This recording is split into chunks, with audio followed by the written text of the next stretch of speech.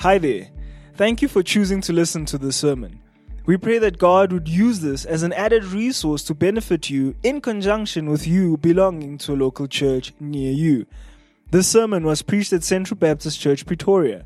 130 years of believers loving God, caring for one another, and impacting the world. Be with you this evening. It's a standalone sermon, which means we're not constrained by the next verse in a book. I got to pick out of all of Scripture, 66 books, a passage that I thought would most apply to us this evening. The passage that I've chosen comes from the book of James. James is in the New Testament, just before you get to Revelation, a bit back. The book of James and chapter 4. James chapter 4 and the last few verses of chapter 4.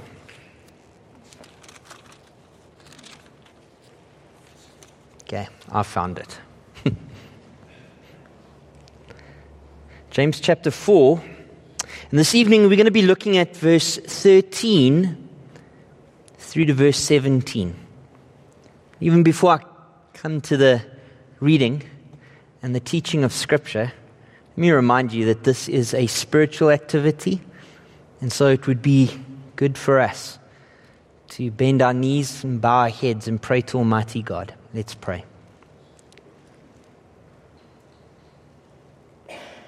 Indeed, Lord God, we thank you for your word. It is faithful and it is true, sufficient for all matters of life and for godliness. We thank you, Lord God, because it informs our doctrine, but not only that, through it and by your Holy Spirit, it transforms our lives, and we want to be transformed. We really do, Lord God. We look at the world around us, and it is a fallen, broken mess. But we look at your word, and we see something better. We see your Son, Jesus Christ. He is beautiful to look at, and we see your will and your way for us. You've captured us. You've captured our hearts. And so now this evening, Lord God, would you indeed renew our minds and stir our hearts' affections and transform our lives from one degree of glory to the next, that we would be conformed toward the image of Jesus Christ. Would you make it so for your own glory's sake? Amen.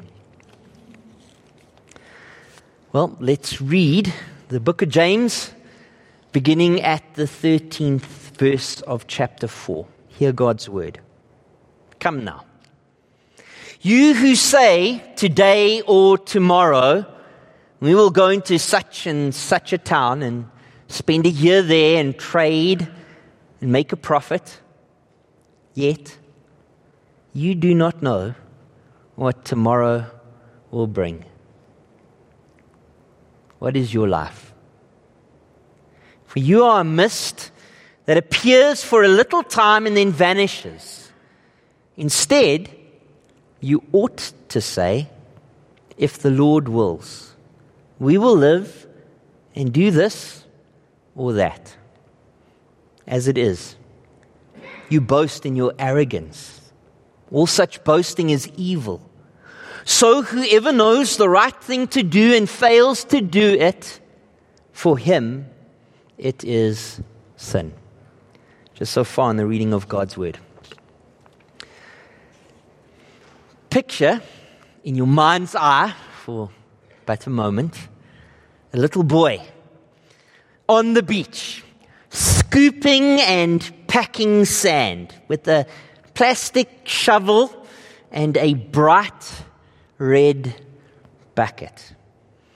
To the delight of our little architect, a castle tower is created, a little moat with walls, bottle tops as centuries, ice cream sticks as bridges. A castle in the sand is built. Now, picture a man in an office, shuffling papers and delegating assignments to his delight as Numbers are juggled and contracts are signed. A profit is made. An empire in a city is built. 2 builders, 2 castles. Both start with nothing and make something. Both are diligent and determined, and for both, the tide will turn, the end will come. Waves will come and crash into that little sand castle and reclaim it into the sand from which it came. Just as the waves of life and the tide of death will come to reclaim the life built by the man that he had hoped would last. This evening, we're going to talk about the sandcastles that we build and the castle we must run to. So take a look at verse 13 to start with me. Verse 13. Let me tell you at a high level what we're going to see in verse 13. We think we are masters of our universe. It reads, "Come now, you who say, today or tomorrow, we will go into such and such a city and spend a year there and trade and make a profit." I want you to see 4 things in this verse. I want you to see a location. I want you to see a time. I want you to see an activity. And I want you to see an outcome. First, the location. We will go into such and such a city or town. I want you not to just see the location, but I want you to see the time and spend a year there. Not just the location and the time, but the activity and trade. Not just the location, the time, the activity, but the outcome, and make a profit. Sometimes the Bible feels a little distant to us. It was written 2,000 plus years ago. Sometimes the examples maybe don't hit us in our lived experience, but this one does. Location, time, activity, outcome. This is very similar to you, student, here tonight. Your location might be Tix. Your time might be 4 years, for some of you a little longer. Your activity is your degree, and your outcome is a good job. For the mothers that are here this evening, your location is stay at home. Your time is 18 years plus. Your activity is momming. Your outcome is they will love me. Pensioners here this evening. The location is a village. The time is the rest of your life. The activity is nothing. The outcome is happiness. We think that we are masters of our universe. You think you've thought things through. Here's the second point. You don't even know what you don't know. Look at the very beginning of verse 14. Guess where I took the idea from? Yet you do not know. You don't know. The businessman, the student, the mother, the pensioner, you just don't know. To the businessman, markets fail. Markets turn. Contracts run dry. Tenders cease. To the student, grades fail. To the mom, families are very, very messy. And to the pensioner, life doesn't always turn out like you think. You think you've thought things through? You don't even know what you don't know. Do you think you are in control?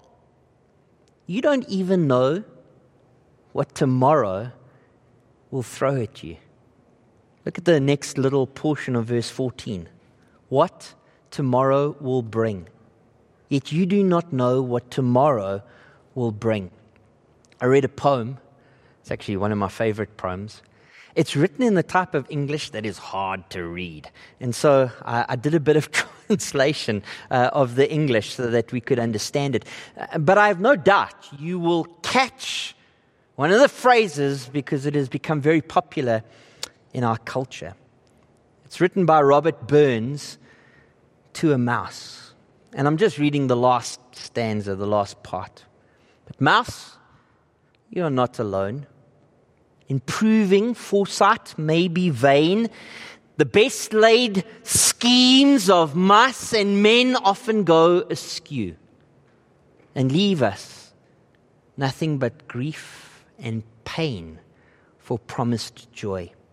Still, you are blessed compared with me. The present only touches you, but oh, I backward cast my eye on prospect dreary, and forward, though I cannot see, I guess and fear, writes Robert Burns. What does he mean?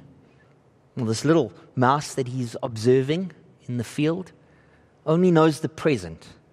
We, humans, are not so fortunate. We have an understanding of both the past and we have an understanding of the future. And because we do not know what tomorrow will bring, we understand something of guess and fear. You think you're in control? You don't even know what tomorrow will bring. Do you think you have time? Student, you are hardly a flicker on the timeline of eternity. The end of verse 14, it began, yet you do not know, and it continued, what tomorrow will bring. But now, what is your life? For you are a mist that appears for a little time. Friends, I got to tell you something about the relative speed of life. I remember being Thomas's age, lazy days that went on forever. I remember the crazy 20s and 30s. Now, the passage of my life is marked by the growth of my children, which is happening far too fast. And one day, my grandchildren, a midlife crisis. I recognize how finite my life is. Let me tell you that yours is no different. You think you have time, but you're hardly a flicker on the timeline of eternity. And you think in your 20s and 30s that you can dodge bullets, but your end is certain. The very end of verse 14. And then vanishes. And then vanishes. I'm reminded of a parable that Jesus told.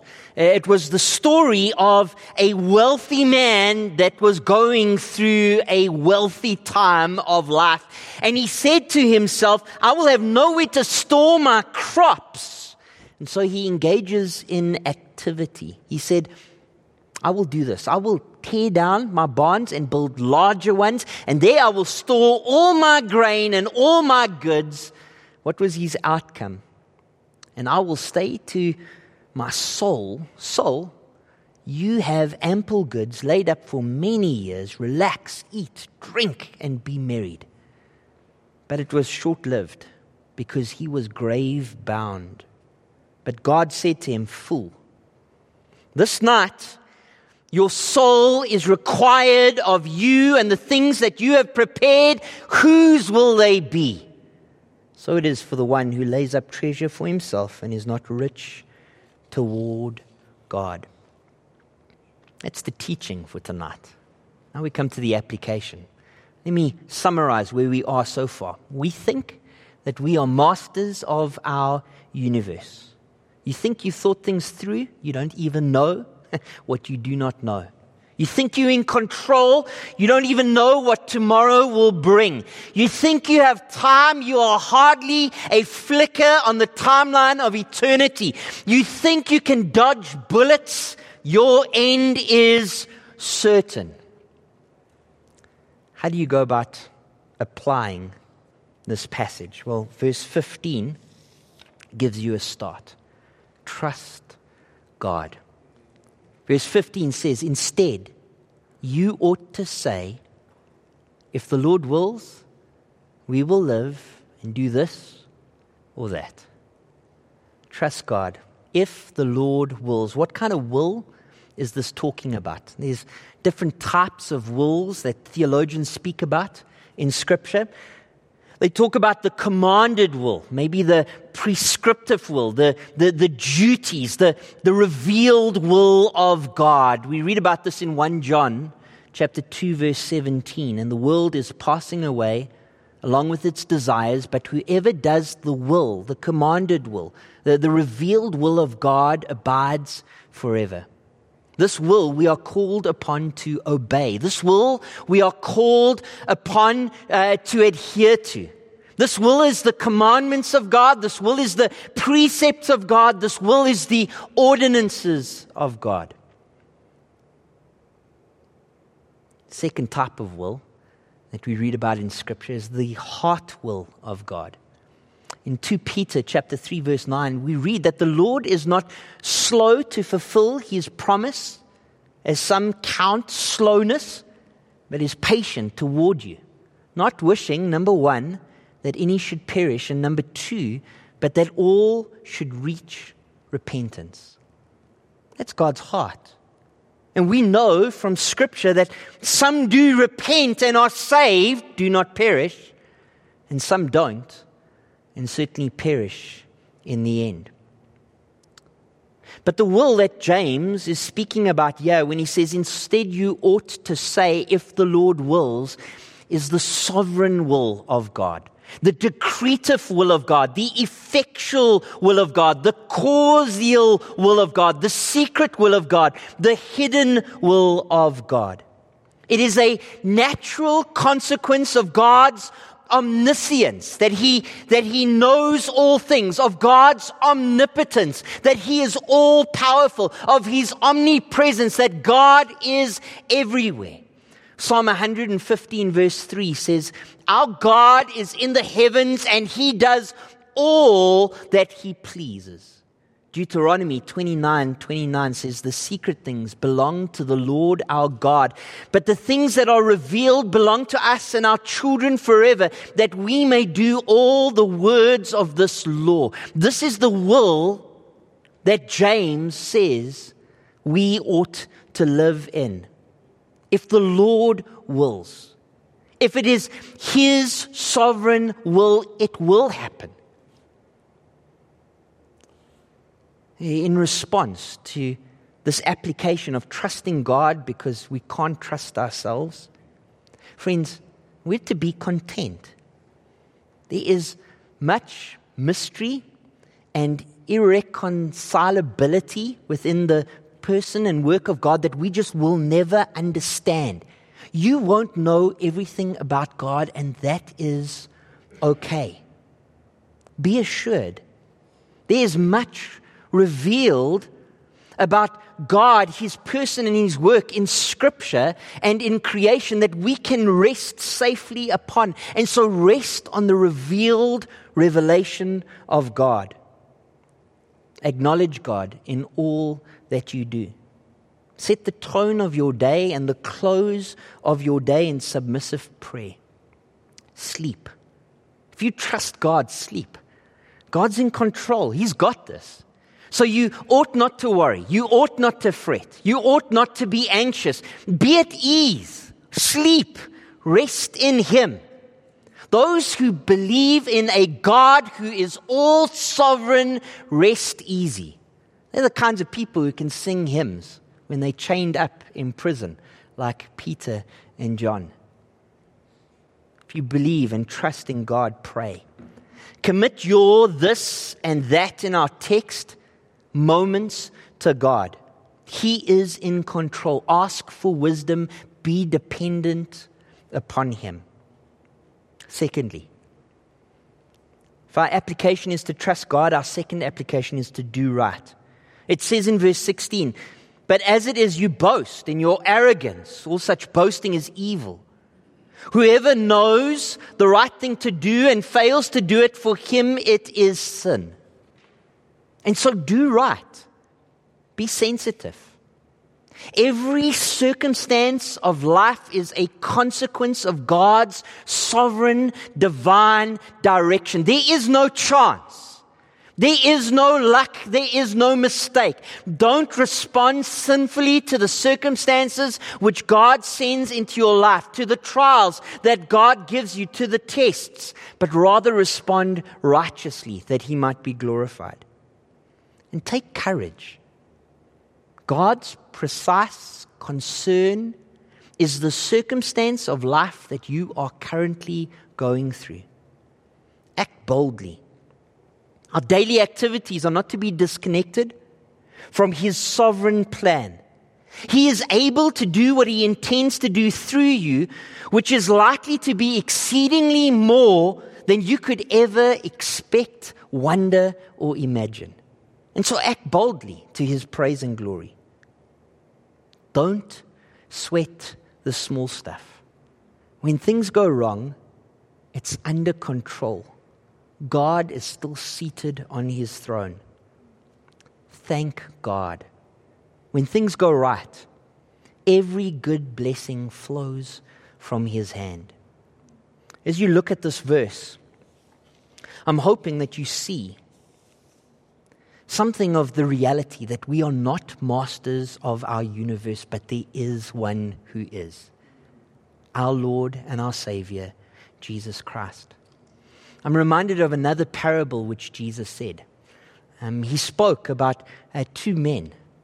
One man builds his house on sand. And as the rains come and the floodwaters come, his house is completely washed away. Another man builds his house upon a rock. As the rains come, and as the floodwaters rise, the house on the rock stands firm. Friend, build your life on a rock which will not move. Jesus Christ, who is Lord and Savior. In order for you to do that, He came into this world and lived the life that you could not live. On a cross, He died as a substitute, your sin for His righteousness. God has accepted the price that His Son paid, and Jesus rose from the grave on the third day. The call on your life is to repent and put your faith and trust on Jesus Christ. Run to the stronghold. Build your life upon the rock, and you will live. Picture our little boy once again as the tide approaches. As the water comes, he jumps to his feet and he begins to clap in excitement. There is no sorrow in him, no fear in him, no regret in him. He knew this would happen. And so he's not surprised. When a great wave crashes into his castle and it's sucked into the sea, he smiles and picks up his tools, takes his father's hand, and goes home. Picture our businessman. Can you see that he is not so wise? As the waves of years collapse his castle, he is terrified. He hovers over his sandy monument, trying vainly to protect it. Stop building castles in the sand. Run to the castle upon the rock. Amen. Let's close our eyes and pray to Almighty God. Indeed, Father, you are great and above all things. We have spoken of your immense power. We've spoken of your all-encompassing wisdom. We've spoken of your sovereignty tonight. And we have once again affirmed that you are a safe harbor, that you are a firm foundation, that you are the rock upon which we might build our lives into eternity to come. I pray that that would be true for us. That even as we go through our lives, we would go through lives as believers who trust God, do right, and ultimately live by the power of the Spirit which is in us, given to us by faith and trust in Jesus Christ, our Lord and our Savior. Would you transform our lives from one degree of glory to the next, that we would reflect Him and be readied for heaven's glories to come? These things we pray. In the wonderful name of Jesus, amen. Thank you for listening to this sermon. Find out more about Central Baptist Church at www.central.org.za.